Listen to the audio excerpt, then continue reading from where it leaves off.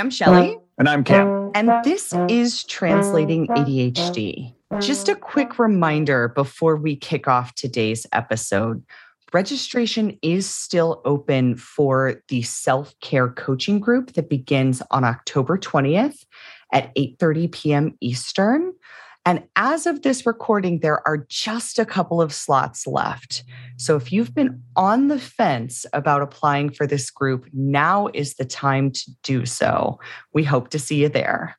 This week, we're going to talk about a thread that Cam and I have been pulling on since the start of this episode. And we've talked about in almost every episode, but we've never talked about overtly. That's kind of a theme for us, I guess, in these last few episodes, because we did it last week with self-care. And here this week, we're going to do it with learning and how learning itself is a barrier with ADHD. Cam, you want to jump in and say more about what we mean by that statement of learning being a barrier? Yes, Shelley. People talk about it as a disability. I always call it a learning disability. It is not recognized as a learning disability like dyslexia. But what I've seen over my work is that it impacts learning more than anything. And what I mean by that is this process of learning, of taking hard-fought learning and applying it forward. If you think about any kind of a change model, it's being able to take learning from an experience and applying it forward. That right there, that pivot of being able to take something and apply it forward, that is a very executive function intensive activity. And one of these breakdown points that we've been focusing on. And it's so fascinating, like my learning on this learning thing has changed just in the last week. Like I thought it was a simple linear dilemma, and I'm seeing it really much more exponential or bigger, having a bigger impact. And this is not to bum the listener out. It's just to let you know what you're up against. Because another dilemma with ADD is, if you don't know what the problem is, how can you develop a solution for it? So just want to go over these three barriers that we've been alluding to. We came in with the second barrier in beautiful neurodivergent fashion. We decided to introduce the second barrier first. But we have been, as Shelley, you've been saying, we've been talking about this all along, and this is central to a coaching engagement, right? Of coming in and modeling this process of developing a new awareness, taking that awareness and putting it into practice, right? Of shifting from a thinking, planning state into that doing state. And there's that second barrier of moving from what we know and taking it and putting it into action. The first barrier is knowing what the dilemma is or what the need is that we need to address. So there's that first barrier up to awareness. The second barrier is to action. And then the third one is to learning. And you might be asking, well, how is awareness different from learning? Learning is the awareness on the backside of action. And this is why Shelley and I have been emphasizing this idea of a reflective practice. But with our clients, they come and we go through and look back at their experience to look at that and what are the nuggets of awareness that we can take and apply forward. That is the definition of learning. And that, I would say, is the fundamental dilemma with ADHD, is taking the learning and applying it forward in a consistent fashion. Cam, these are big concepts. And so I just want to revisit an example from a client of mine that I think helps quickly articulate these three stages before we shift into learning and really digging into that as a concept. Several months ago on the podcast, I talked about a client who struggled with email. And for a couple of sessions, she was coming with the topic of spending less time in email. In addition to her primary business as a graphic designer, she has a startup.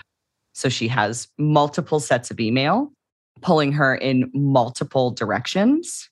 And she just felt like she couldn't get away from email. She couldn't get to what mattered in either business because she was just compulsively answering emails.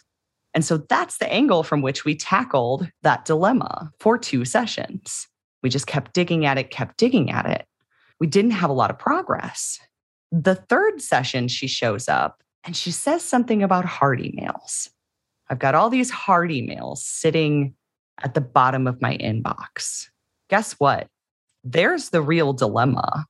The real dilemma that hadn't yet come up in 2 coaching sessions were these hard emails. Because when we started to talk about hard emails, we realized that her compulsive email checking and responding had nothing to do with avoiding other tasks. We looked in that corner. Had nothing to do with pure sort of compulsion, right? I can check this off of my list. This is something easy. It's easier to stay here than to dig into the harder things, and had everything to do with the guilt and shame about these hard emails that she was not attending to. And so we started to talk about what makes a hard email for her. As a graphic designer, her number one hard email is when a client looks at a complete set of ideas. Here are the different directions you can go with this project, and says, which one is your favorite? Because for her, she feels like at this stage, I've presented my best work. I've presented my favorites. From this point forward, what is your favorite or what you choose is subjective. But she didn't even really realize the dilemma that far out until we articulated it. So once she articulated the dilemma to that point, it was like, okay, now I know what to articulate back to my clients. And guess what? We were able to get into this learning action cycle where she tackled the hard emails with this new information and this new way of responding. And then we evaluated, what did that do for the compulsive email checking situation overall? And it did a lot, but it didn't do everything. So I just wanted to walk through those 3 stages in the context of that example, because it's a really tiny example, but it highlights why we distinguish knowing what the dilemma is as barrier 1 to learning as barrier 3.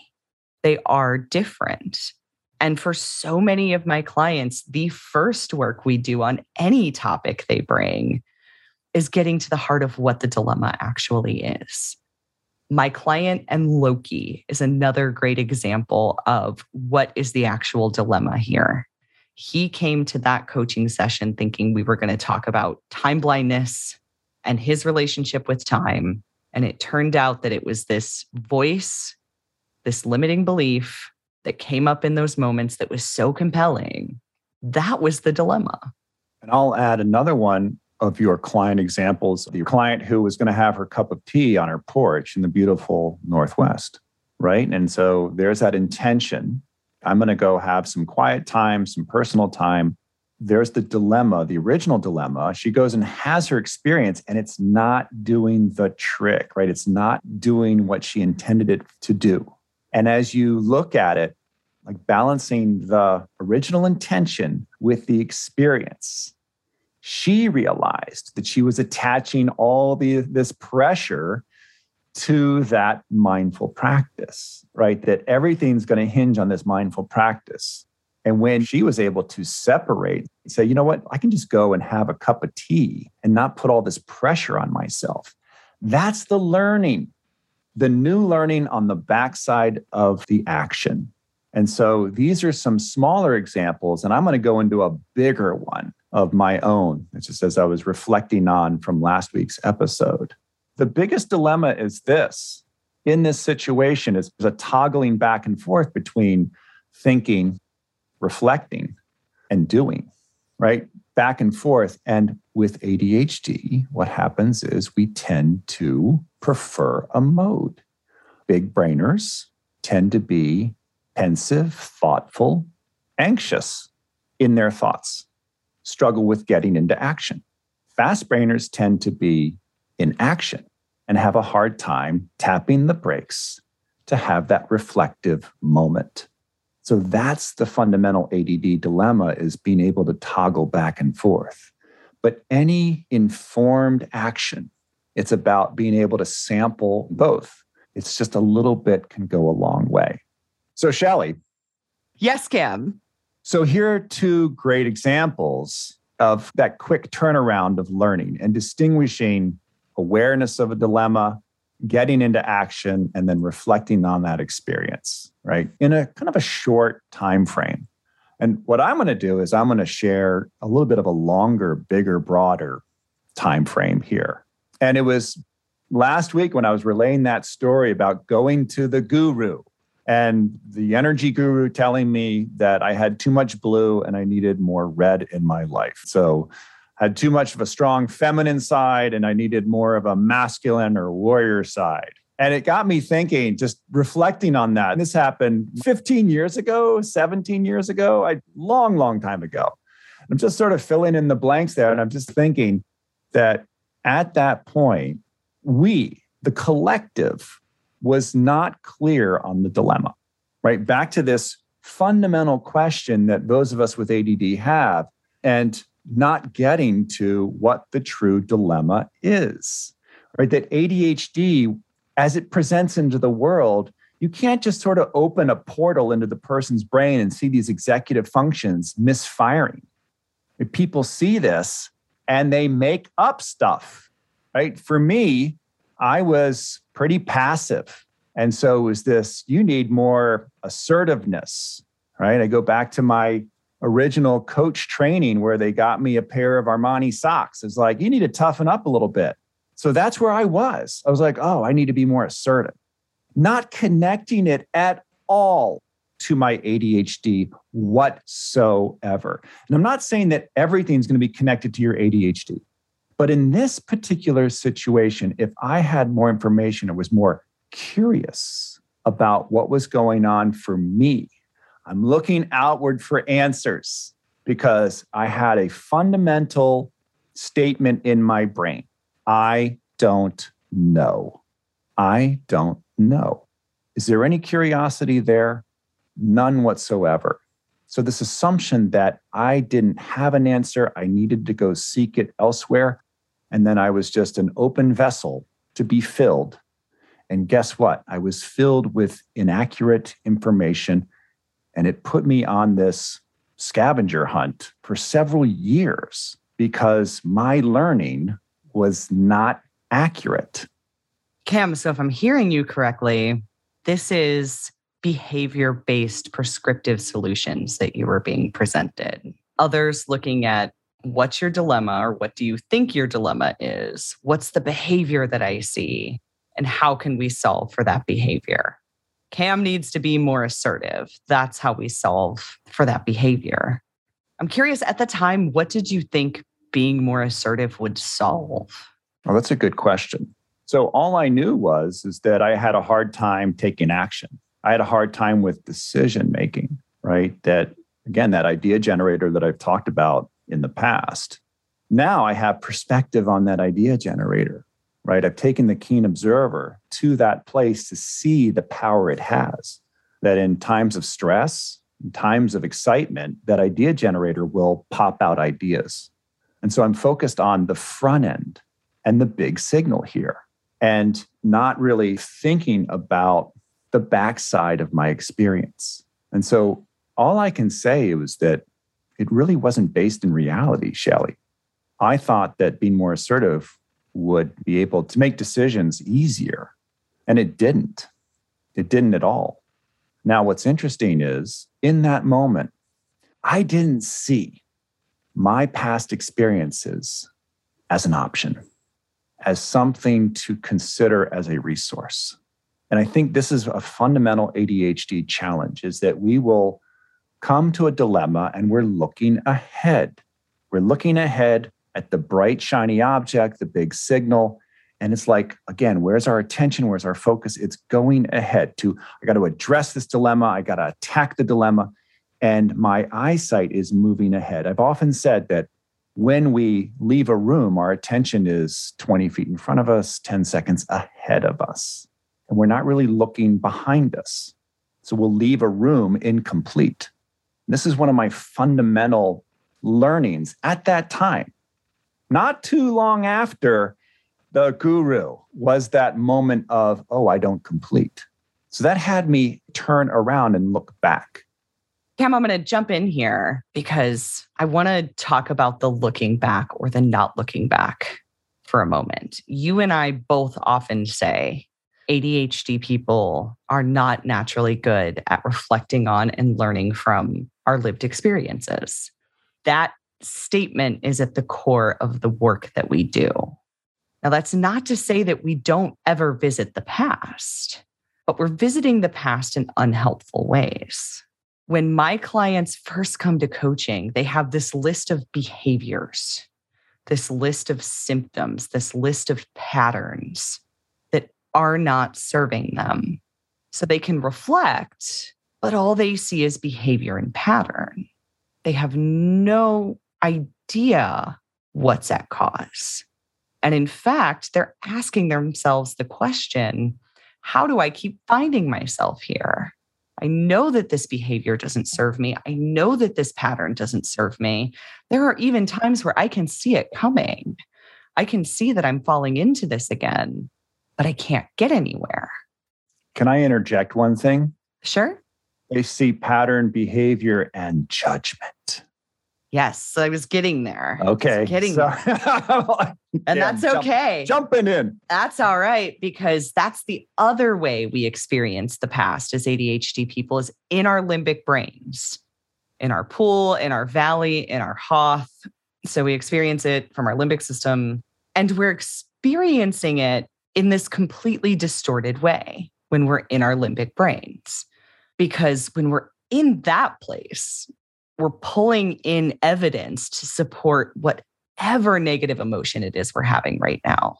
If we're failing at something or failing to activate on something, if we feel like we're behind, whatever it is, we start pulling in all of this past evidence to support that perspective. But what are we leaving on the table? We're leaving strength, values, successes. It's this completely distorted view. Cam and I described it like the house of mirrors before we hit record today. You're in a past experience, but you're not experiencing it with curiosity, and you're not seeing it from a reality-based perspective. You're seeing it from this distorted perspective colored by the strong emotional place that you're in. When I left teaching, I taught 1 year too many, and I was overextended and fully burned out. And so I based all of my teaching, all that wisdom and knowledge that I developed and earned through my activity, through engaging, kind of lumped it all into that last year. And in looking back, that last year was a real barrier to reflecting on the experience. And so it's like, who wants to do that? Now let's throw in emotional regulation too. And as we look back, it's like turning up the saturation on the old TV set. Too much color, too much saturation, too much emotion. So I think what happened there is starting to really get to the dilemma. Right? I had to, back to that seminal moment with my spouse around, you're not working. You know, if anything, my spouse is a truth teller. We find many of our spouses are. And Cam, just to interject in case our listeners haven't heard that episode, the moment Cam is talking about is a conversation between him and his wife where she said just that, you're not working. And he said, but I am. And he was, or he felt like he was. And she said, but there's no money in the bank account.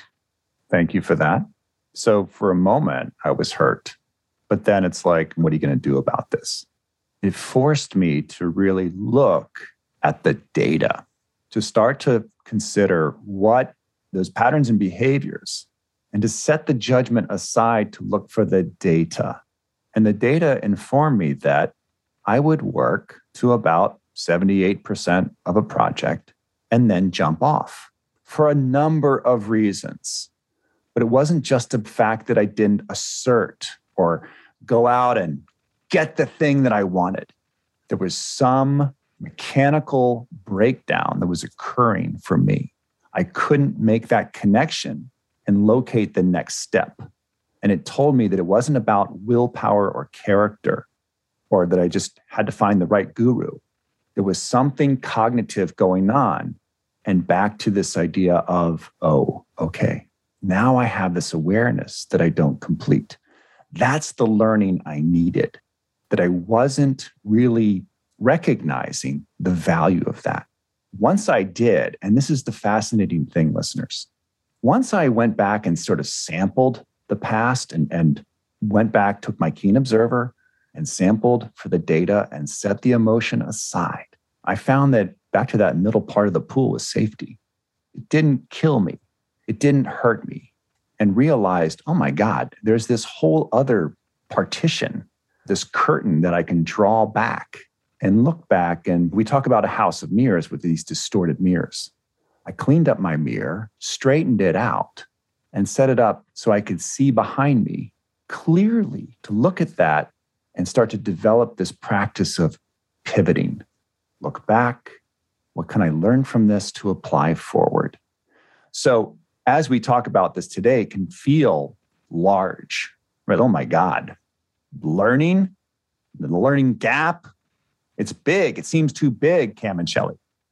Over a period of time, it can have and manifest in a large way. But we're saying here today that the fix for you can be really straightforward, right? Back to last week with identifying a self-care practice and putting that through this process of try it out, stop, consider, and evaluate in an objective way, take the learning and apply it forward. Moving that lens or that spotlight to look back, grab what you need and go forward. That pivot, put a little bit of grease on that universal joint there to be able to move back and forth. Cam, I think it's also helpful to call out that while we describe this as a linear process, barrier 1, barrier 2, barrier 3, that's often not how it plays out in reality. No. Look at my client in hard emails, right? We were grappling around in barrier 3, trying to get the learning week to week with her experience with emails and why that meter wasn't moving, why she wasn't having a different experience, even though we had coached about it and we thought we had gotten somewhere new. And it took a couple of dips into that learning over a couple of sessions to find hard emails, to find barrier number 1. Here's the actual dilemma. Now it's more clear. Nicely said. And so it's like, listeners, as you think about, okay, what can we do this week with this, is to see where you're getting stuck, right? Are you getting stuck in barrier 1? Are you getting stuck at barrier 2 about taking the dilemma and putting it into action? Shelley and I are going to make a suggestion here to stay at barrier 3 for a second, because you have all kind of. You have all kind of. You have all kind of. You have all kinds of wisdom from past experiences. And not to open that box and let it all come out, but again, in a selective area. Last week, we invited you to practice a little self-care. So this week, if you've done that, to look at that experience and to distinguish the judgment, the harsh feelings, the guilt, the shame, set it aside. What are the data points that we can learn from that experience and apply this week? The week is a wonderful unit of time for this whole practice, to identify an intention, put it into practice, reflect on that experience, and reset. And if you keep bumping into one of these barriers, as Shelley said, it might be that you're really having to dip into the learning more, or dip into the action, or dip into the intention. Here's the thing, and the other thing that happens is that I'm not sure what to do. I'm not sure where to start, waiting for kind of the intention to reveal itself. And so that can be another obstacle of like, I'm not sure what to do. And so we're frozen by analysis, frozen by our thinking, or it's got to be a certain way. This is where you can let go of outcome of just exercising, getting out of the thinking, planning into the doing. Small little experiment, a small little exercise. Do it for 10 minutes. Back to the 10-10 ascending and that 10-minute piece of the 10 seconds, 10 minutes, 10%. 10 minutes of some activity in one area, and then reflect on that experience. And be kind to yourself. And notice if you're being judgmental and set it aside. One last thing I want to toss in here before we wrap today, Cam, is if you are currently unable to set aside those emotions, that's okay too. That's the place where a lot of my clients first come to coaching.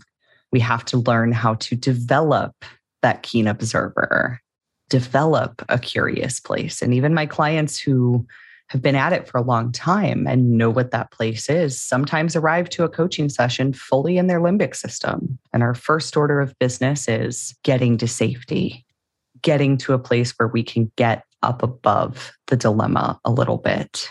So if that's where you are, I invite you to revisit some of the episodes where we talk specifically about the valleys. If you are not able to reliably bring your keen observer in and get curious, then you have other work to do first. And that work is doing your valley work or your pool work, learning how to get to a safe enough place in those experiences where you are able to bring in a little curiosity and a little perspective where you were not able to before. So just wanted to toss that in there. And Cam's over there furiously nodding his head because when he says set it aside, he doesn't at all mean setting it aside is easy. That's part of the work here. But for the purposes of this, it's what you do need to be able to do reliably to start working through these steps, is being able to set it aside long enough to engage in a different way with these old dilemmas. So Cam, I think that's a good place for us to wrap for today.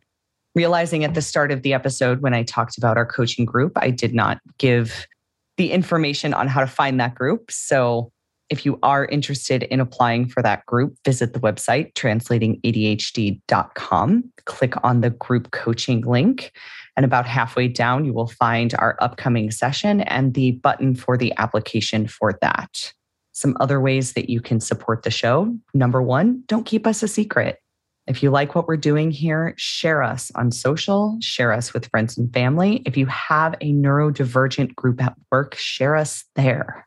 Number two, leave a rating or review wherever you listen. This helps other people find the show and it lets other people know how we are different than the other shows that are out there. Really appreciating all of the reviews that have been left articulating just that and what's resonating for you. And finally, number three is to support the show financially by becoming a patron. Our patrons help us cover all of the costs of producing this show and bringing it to you each week.